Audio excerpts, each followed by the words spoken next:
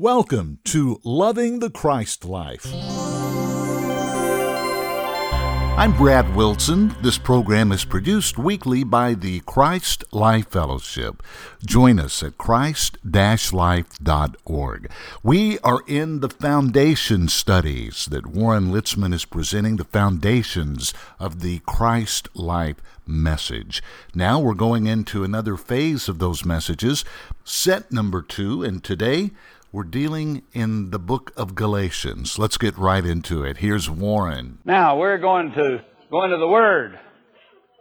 We're going to hear what the Spirit has to say by the Word. And I want you to take your Bibles and turn with me to Galatians chapter 2, verse 20. Today I'm going to talk to you about the Galatians 2:20 experience. Now, I'm an old experience type preacher.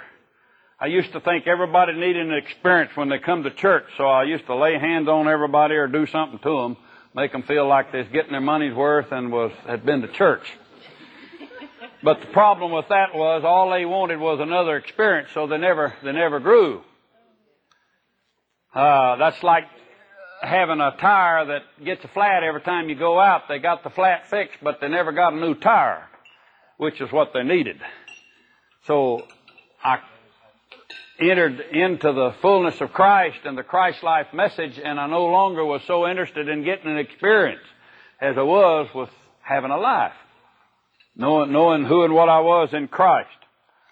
When I first started preaching, I tried to get everybody in the John 3:16 experience. Now, if you had that experience, you must be born again. For God so loved the world that He gave His only begotten Son, that whosoever believeth in Him should not perish, but have everlasting life. Now, that's the first experience you need. That's the experience of John 3:16. And then next I got into the Pentecostal experience, and we call that the Acts 2:4 experience. You didn't have Pentecost unless you had it according to Acts 2:4. And so I led people by the thousands into the Acts 2:4 experience. But then again, whenever I came to a knowledge of Christ as our life, I got a new experience, and that's the Galatians 2:20 experience. Now, I think I'm through with experiences. That's the last one. I hope it is. It better be, because that's the experience that killed me out. So if there's no me left, there's no more experiences. But we're going to talk about the Galatians 2:20 experience. Galatians 2:20 simply reads like this. It says, I am crucified with Christ. Nevertheless I live, yet not I, but Christ liveth in me. And the life which I now live in the flesh, I live by the faith of the Son of God, who loved me and gave Himself for me. Now, this is such a loaded verse of Scripture that we probably won't get it all covered here in this session at all. But what I want to do is talk to you about some of the pertinent basic things that have to do with the Christ life. I sense that there are things that we easily forget. They're there in our computer, but we don't draw them up, pull them up at the right time and the right place so that they make a difference in the way we live. And the only way to get that settled is to finally get it resolved that that's the way it is. There are so many things in religion that we would not accept unless we felt good about it, or had a feeling over it, or got an emotion from it. You can't do that if you're going on with God. You've got to leave the emotional aspect as a sign following. It can't lead you anymore. What you have to do now is fix your mind on certain things. You make your mind up about it, but it's more than that. It becomes concrete. I'm always using the illustration that one time in my life I had a problem with mathematics when I was a kid. And I finally had to make my mind up that 2 and 2 made 4. That was hard for me to accept in the first grade. Why is 2 and 2 4? Who said that? Where did it come from? Well, I come to find out nobody knew. That's just what it was. That was the basis for mathematics. If you didn't see 2 and 2 was 4, there's no sense going on in mathematics, because it is based on such a simplicity as that. Well, I finally did that. I fixed it in my mind that 2 and 2 is 4. Don't matter who said it. Don't matter how it came about. Don't matter what it has to do with anything else. 2 and 2 makes 4. Well, what I really did was to accept by faith something that was a truth. Now, you've got to do that with everything that has to do with the Bible and with God. You have to accept it. You can't say, well, that don't seem to work for me. Forget that. 2 and 2 never did work for me. But if I didn't know that, I couldn't add today. There are a lot of things in the Scripture that are not going to work for you. There are things in the Scripture nobody will have an answer for. Now, see, that bothers a lot of people because they think there has to be an answer to everything. When I first started out as a Baptist, we had an answer for everything in the Bible. Most of it wasn't right, but we had an answer for everything in the Scriptures because we didn't figure we could trust God if we didn't. But the facts are you don't get an answer for everything. And in my lifetime, I have changed my base of operations with God several different times. Don't feel badly if you have to do that. I started out as a Baptist. Now I'm in the Christ life. And in between there's been about 7 other ways of knowing God that I've had to go through to get to this point where I am now. But what I did finally was to get some things fixed in my mind. Some important things. You have to say, that's so. Not because I feel it, not because I see it, but because this is said in the book. It says that, so I believe it. That's the way you accept Jesus. If you accepted Jesus Christ on the basis that you felt Him washing your sins away, or you felt a lot better, or a lot cleaner, or a lot more holy, you may not even be saved, because that has nothing to do with salvation. Salvation is by faith. It's by trusting what He said. If you didn't really do that, and are still depending on those feelings, then you're not going to get the joy of salvation. You're not going to get the fruit of your salvation. Because salvation is based on the fact that you believed what He said, whether you could see it or understand it or feel it. You had to take it because God said it. Well, if we're going to enter into the Galatians 2:20 experience, there's some things we have to say. We have to say them and we have to believe them when we say them. Not because we understand them or because we have the whole answer to the thing or we see the whole picture, but we have to take them because the Scripture says that. And that's the way we are with Galatians 2:20. I don't see yet nor understand everything there is in Galatians 2:20, but I tell you, as I walk in the Spirit, it opens up to me day by day, hour by hour. I see and come to know something greater than I did before. So in Galatians 2:20, we have given to us 2 different objects that we want to consider first. If you'll notice at least 4 or 5 times, in fact I think it's 5 times, the letter I is there. I. That's one issue in this verse. I. He says, I am crucified. I live. I, not I, but Christ. I now live. I live by the faith of the Son of God. So we have a predominant person to deal with in Galatians 2:20. It's the I. It's the me. Who am I? Me. That's me. And the other person that is mentioned in this verse is Christ. I'm crucified with Christ, but Christ liveth in me. I live by the faith of the Son of God. So we have a second person given to us in Galatians 2:20. Who we are to deal with. And that second person, of course, is Christ. So we have 2 different persons to deal with in Galatians 2:20. If I was to put before you here the I, who is the I would tell you that the I of the human being is made up between the human being's body and soul. That's the I. You, the me, that you are, is made up of a body and soul. So, Paul says that this is I, me, Paul. But he says also there is Christ, the second person, Christ. Now, Christ, therefore, is the spirit of the human being. And in order to fully see how Christ is the spirit of the human being, we need to go to another verse of Scripture. Now we're going to do some Scripture searching here, so keep your Bibles handy. I want you to go with me to Hebrews chapter 4. In Hebrews chapter 4, at verse 12, we read this very popular verse of Scripture. Hebrews 4:12 says, For the Word of God is quick and powerful and sharper than any two-edged sword, piercing even to the dividing asunder of soul and spirit, and of the joints and the marrow, and is the discerner of the thoughts and the intents of the heart. Well, you heard that verse lots of times, haven't you? But did you notice what it said? It said that the Word of God, this book, the Word, not the Bible is a compilation of everything in this book. Whenever the Scripture says the Word of God, we have narrowed the Bible down to its main object, Christ.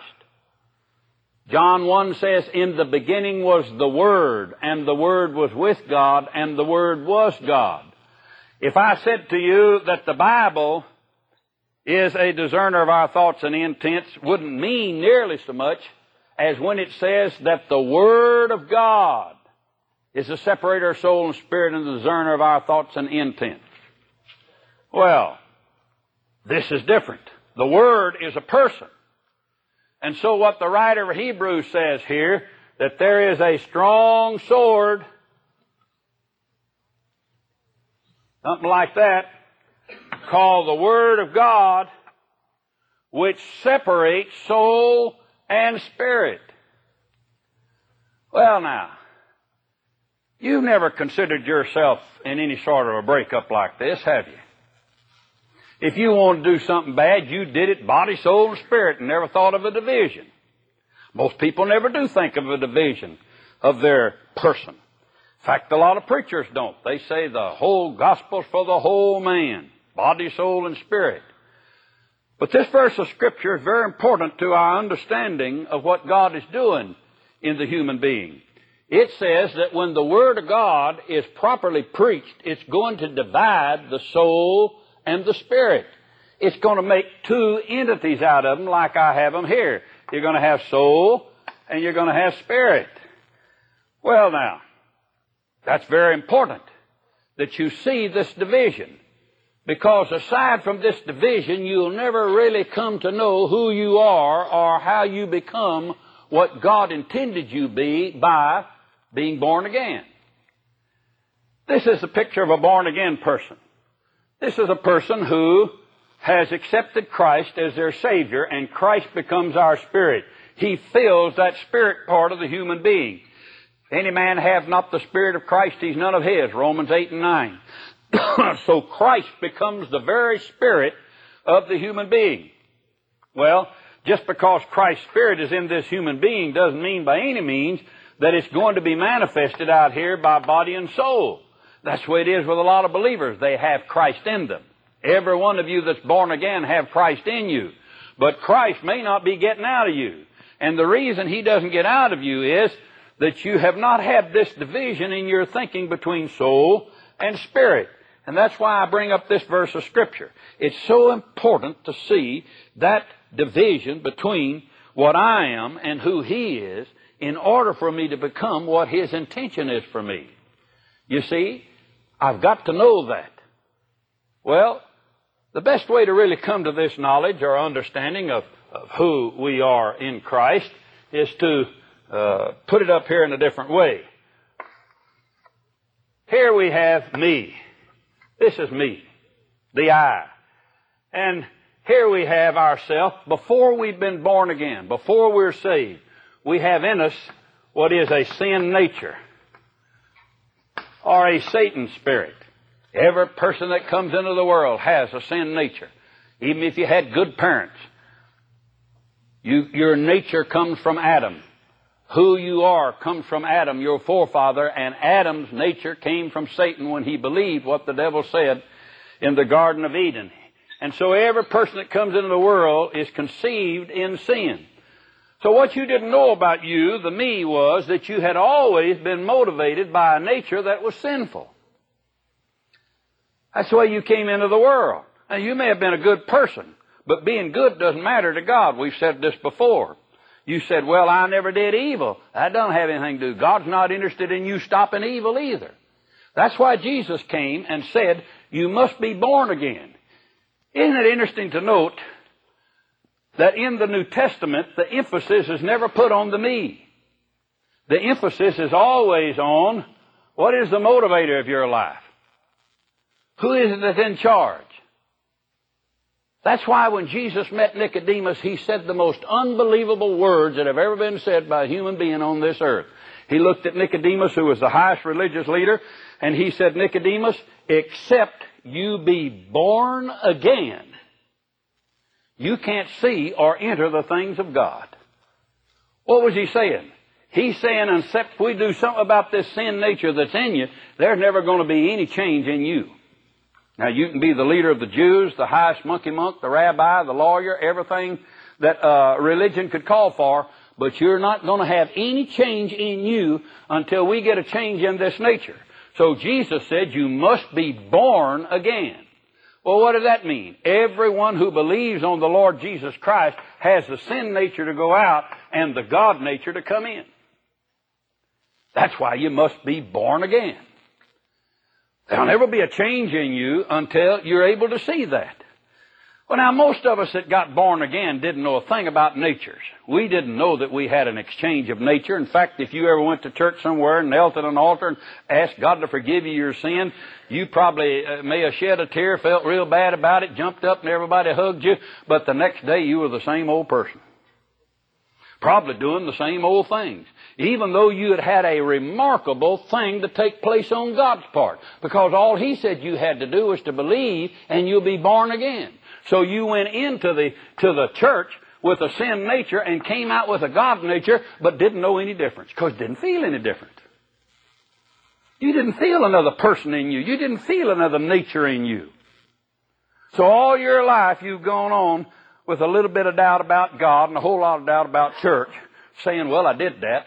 In fact, a fellow told me the other day, I've been in the altar 50 times, nothing ever took. Reason nothing ever took was the first time God put His seed in him and he was born again, but he never knew it. Nobody ever preached the true gospel to him, so he never knew what happened to him. So he's gone all his life with God nature in him, but he's the same old me. Same old me. No real change in him, even though God did His remarkable work. Well, you say, why didn't God change me? The reason God didn't change me was that He gave me the gift of His own Son, Christ in me, and wanted me to learn of Him. God didn't want me to become religious within myself. He wanted me to become a Christ person or a Christian. Because that's what He wanted to fill His house up with. Christians. Not Baptists, Methodists, Charismatics. He wanted His house to be filled with Christians. That is, people who had His nature in them. Any father would like to have that, like to have his own nature passed on to his children and fill up his house. That's why parents so love to have all the children come home at Thanksgiving or Christmas or for the family reunion, because they look around and they most parents have blocks, you know. They look around and say, oh, these are just like me, they're sweet. But the real facts are they may have the nature of that family in them, but they all express it differently, and some of them raunchedly.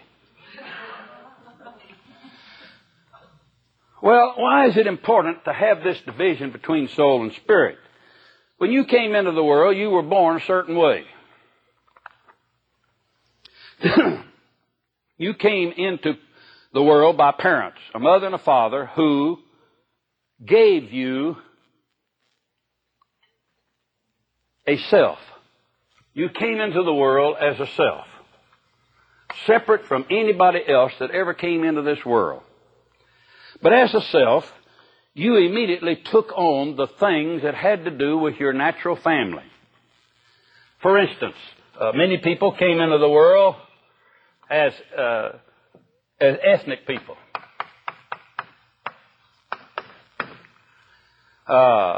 That is, they were born as Jews, or Gentiles, or Greeks, or barbarians, or Englishmen, or Irishmen, Scotchmen, Mexicans, Negroes. They came into the world ethnically. Everybody did. Everybody was born in some root of old Adam's family.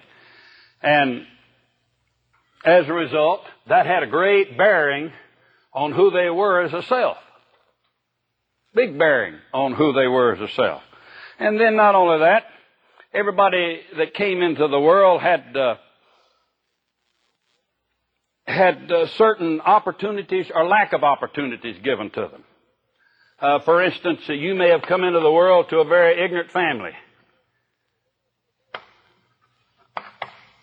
And you were raised that way. Not just poor people from the other side of the railroad tracks, but maybe you were like people in Korea who bound feet. They came in the world very ignorant, believing that if a woman's feet were bound, she'd be more healthy and holy. So she lived her life with bound feet, died at an early age because of lack of blood circulation. That was ignorance. Or ignorance like over in Africa where I was. They threw newborn girl babies into a crocodile-infested river at a certain holiday season to atone for their sins, giving another life for another. That was ignorance. So you may have come into the world as a self in a very ignorant stage. And you may have grown up in a family where there were abuses. That's very predominant today. Everybody's taking a look at their early family life and seeing how I was abused. Nobody loved me. My grandpa abused me. Daddy beat on me, and Mama cursed me. And we've all got these abuses that are a part of ourself. And we could go on here. You have a number of things that have happened to you. But now, when the gospel comes to us, it has to reach the very depth of our being. I said that God never did anything to this self. I don't believe He did, but what He did was to put Christ in us and let Christ begin to be manifested through us. 2 Corinthians 5:17 says, if any man have Christ in him, he, the man, the I, the self, is a whole new creation. That's something. We never got that, did we? I mean, the gospel never reached that deep for us, did it? That we realized that when we were born again, we were a whole new creation. Who was? If any man, this self, be born again, Christ in him, he is a whole new creation. Well, let's look at all these problems he has here. It is in these problems that we begin to see the importance of Galatians 2:20 and the experience of Galatians 2:20. Now, you can serve God a lifetime and never know this till you're ready to take on the Galatians 2:20 experience. What's the very first thing said in this verse of Galatians 2:20? The very first important word about the I am is that I am crucified. Now, that's a word we don't understand. That's hard for us to come to grips with the fact that we're crucified with Christ. I am crucified with Christ. That's hard for us to take. Everybody quotes that verse of Scripture. Preachers rattle it off, but nobody really never goes into detail about it. What does it mean to be crucified with Christ? Well, the only part of us that can be crucified is this self. What is it that the crucifixion of Jesus Christ had to do with ourself? It was that when we become believers and are ready to say, count this as so, reckon it so, figure it up, say it so, whether I feel it or not, I am crucified with Christ, the first thing it attacks are these three things in your life. If you have indeed been born again and the God seed is in you, the first thing it takes care of are the deepest roots in your life, in your past life. Why? It says the man, this self, is a new creation. Why? Because Christ lives in him. So what was the very first thing dealt with? Well, let's take a look at how important this was to the Apostle Paul. 3 times the Apostle Paul makes a statement like this.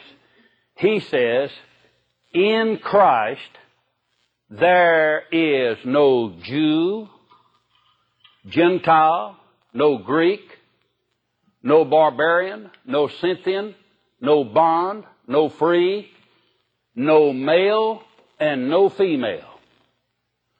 3 times he says this. Well, now that's something, isn't it? He says, if Christ be in any man, there is no more ethnicity at work in this self. What was first crucified?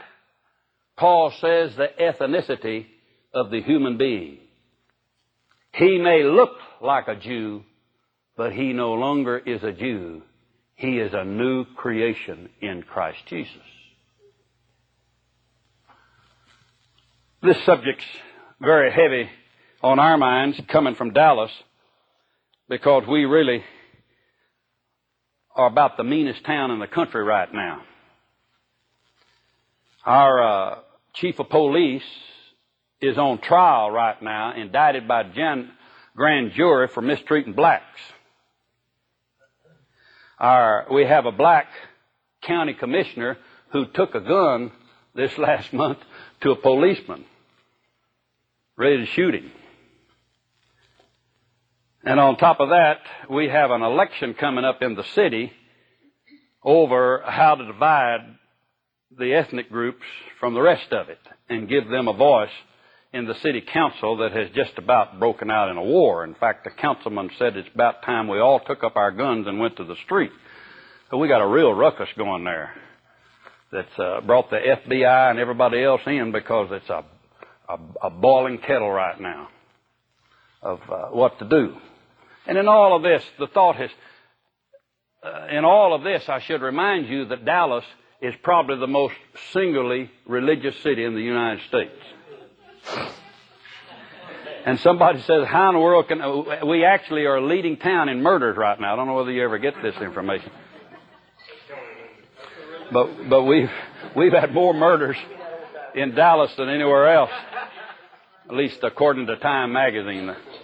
Anyhow, in all of this, it came to me is you can really have a form of godliness like Dallas has, the biggest churches in the country, everything big and better than anybody else, more Christians, 50% of our almost 1.5 million people are Baptists, so they all believe in being born again. We have a form of godliness that denies the power of God.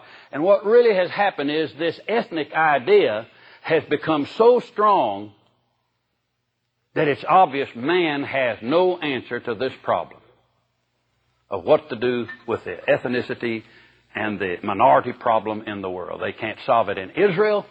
They can't solve it in India, where they're having a real skirmish over it now. There's no place on earth that man is solving this problem. Well, I'm going into this little detail so you can see something. The born-again believers have had what was in their first estate, their natural family, taken away from them when they were born again. See? It ought not to exist among Christians, because among Christians there is no such thing as a difference between brothers and sisters. And in the one place in this nation where more religion is preached than anywhere else, we're having a big problem right now, mainly because the true gospel isn't preached. What is the true gospel? The true gospel is that there's no such thing as an ethnic left. There's no such thing as a minority people left. The born again are one in Christ Jesus. The only difference between them is in containers. Has nothing to do with who they are. See? And you need to always remember that here, because that's very deep in us. Like years ago, when we had a school at one of our churches in August, I was the only one there. Everybody else had left, and the lady come up knocking on the door saying, "Do you have a school?" I said, "Yes." I was the only one there. And she said, "Oh," a little black lady. And she said, "Oh, this is my last hope." She said, "Can you take any more children in this term?" She said, "I have been to every place and said some of them won't take blacks and some of them won't take my children this late." And she said, "I've got to ask you, can you take black children here?" And I said, "No, lady, we can't." Oh, she's a sweet Christian. She said, I was afraid you'd say that. She said it real sweetly. Should have been mean at me. I said, lady, we just take children here. We don't take them by colors. Christians have lost their ethnic background. Paul said there are no Jews in Christ. There are no Gentiles in Christ. There are no Greeks in Christ. Well, you can see right off what our need is, can't you? We need to preach the gospel. See, the gospel isn't being preached anymore. And it is only by the preaching of the gospel that we have a change. Or we're ignorant. We do all of these ignorant things. Ignorance. Paul went to the degree of saying there's not even male or female. Well, obviously there's as much a woman and a man in Christ, separate, distinctive races, as there are different colors among people. But he says, hey, in Christ no man lords it over a woman and no woman lords it over a man. That's lost too. Why? They're one in Christ Jesus. The born again have come to a relationship to where in Christ there is no male or female anymore with the distinctions that I'm somebody. That's lost. Abuses. In Christ, there are no remaining abuses except in your thinking. Only in your thinking. Somebody comes to me and says, oh, I was mistreated when a child. My mother didn't love me and my uncle abused me.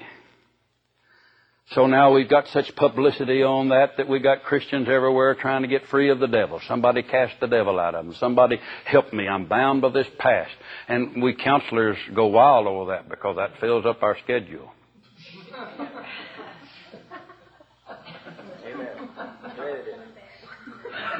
But you see, the problem is that doesn't exist anymore unless you want it to. See? I got a dad that wailed the daylights out of me with a razor strap, but that doesn't exist anymore. If I let it exist in my mind, I'd hate. But when I was born again, old things passed away. Everything that had to do with my first birthing passed away. Now you can hold on to it if you want to. You can say, I got this weakness if you want to. You can say, my family was a bum family and I got a bum start. You can say anything you want to, but when you were born again, God never recognizes anything out of that first family. It's done away with, and that's why when you keep praying about it, God smiles and does nothing. See? You don't get free of your past till you make your mind up about it. You don't get free of what's happened to you before until you make your mind up about it. If you want to keep on saying your mama mistreated you, you can live as a psychotic all your days and still be born again. Thank God for the resurrection morning. You may get some change in your mind then. You may even see her first. But if you want to live now and be happy, you need to realize that when you were born again, the old things passed away. Why did I begin by saying here that the Word of God needs to be preached to separate soul and spirit? Because you have allowed your soul mind to rule you. You've allowed your soul mind to be greater than your spirit, Christ. You have allowed what you were to be greater than what took place at Calvary. This is the reasoning you're going to have to come to. You have allowed what you're doing now that gets you in trouble to be more powerful than that blood that was shed at Calvary. You need to get one thing fixed in your mind that's centered at that cross. As long as you got it centered in your mind and fixed in your mind that I can't help doing this, this is the way I am, that's the way you're going to be. As a man thinketh, so is he. But once you got it fixed in your mind that I have been delivered, I'm set free, Calvary was shed blood for me, and my past is gone, and there is no weakness in my life now. It was in my past taken away. There's no alcohol strain in my present that was taken away. The whole thing, nicotine was taken away. Anything I want to be free of, I now am free if I declare it in my mind, which is what faith is. Trust and faith. You make your mind up about it. You made your mind up to be bad, and that was easy. It worked. Now you need to make your mind up about who you are in Christ Jesus. For that, Paul said, is the power of the gospel. I'm not ashamed of the gospel of Jesus Christ, for it is the power of God unto salvation. In your soul mind, you still carry these problems. I do. We all do. But in our spirit, we rule over those problems once we get it fixed in our mind that our direction is to the Christ in us rather than to my past. That's why the Scripture says old things are passed away. Our sins are dropped in the deep of the sea, removed from us as far as the heavens are from the earth. That meant that everything that had to do with your past is taken away, but you've got to reckon it so. Romans 6 says that you are dead to sin, and sin hath no more dominion over you if you reckon yourself to be dead to that sin. So the word we're talking about is the first word in Galatians 2:20 that says, I am crucified. Well, what are you going to crucify? How is it you crucify something? You can't do anything about your past. You can't correct what your mama did and the bad strain that's in your family or the weakness that's in your mind or the ignorance, the abuses, or what kind of world you came into. You can't do one thing about that. But you can get it out of your mind because he says crucify it. What do? You reckon yourself dead to it. I'm dead to it. That doesn't rule me anymore. I'm dead to it. I'm dead to sin. I'm dead to the past. You say, well, I don't feel it. I've done that and nothing happened. I didn't feel 2 and 2 makes 4 either, but I finally said it and confessed it long enough till it began to work. When you confess a thing by faith, God moves.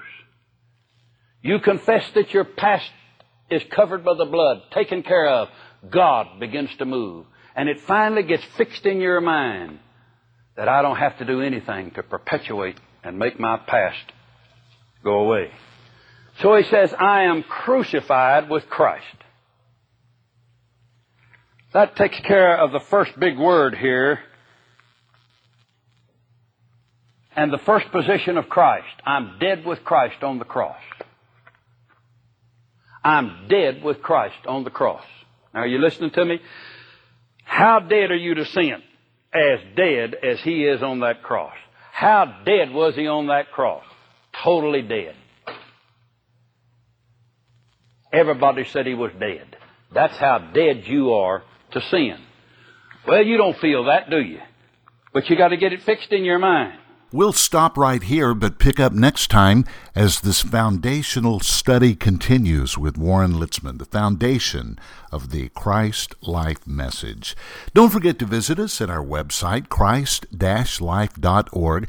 Look at the bookstore. You'll find so many great materials that Warren left behind for us, the books, the videos, the tapes, and you can have all of this in your own library by visiting our bookstore and looking around and seeing what interests you. It's all good, believe me. Everything in there is great.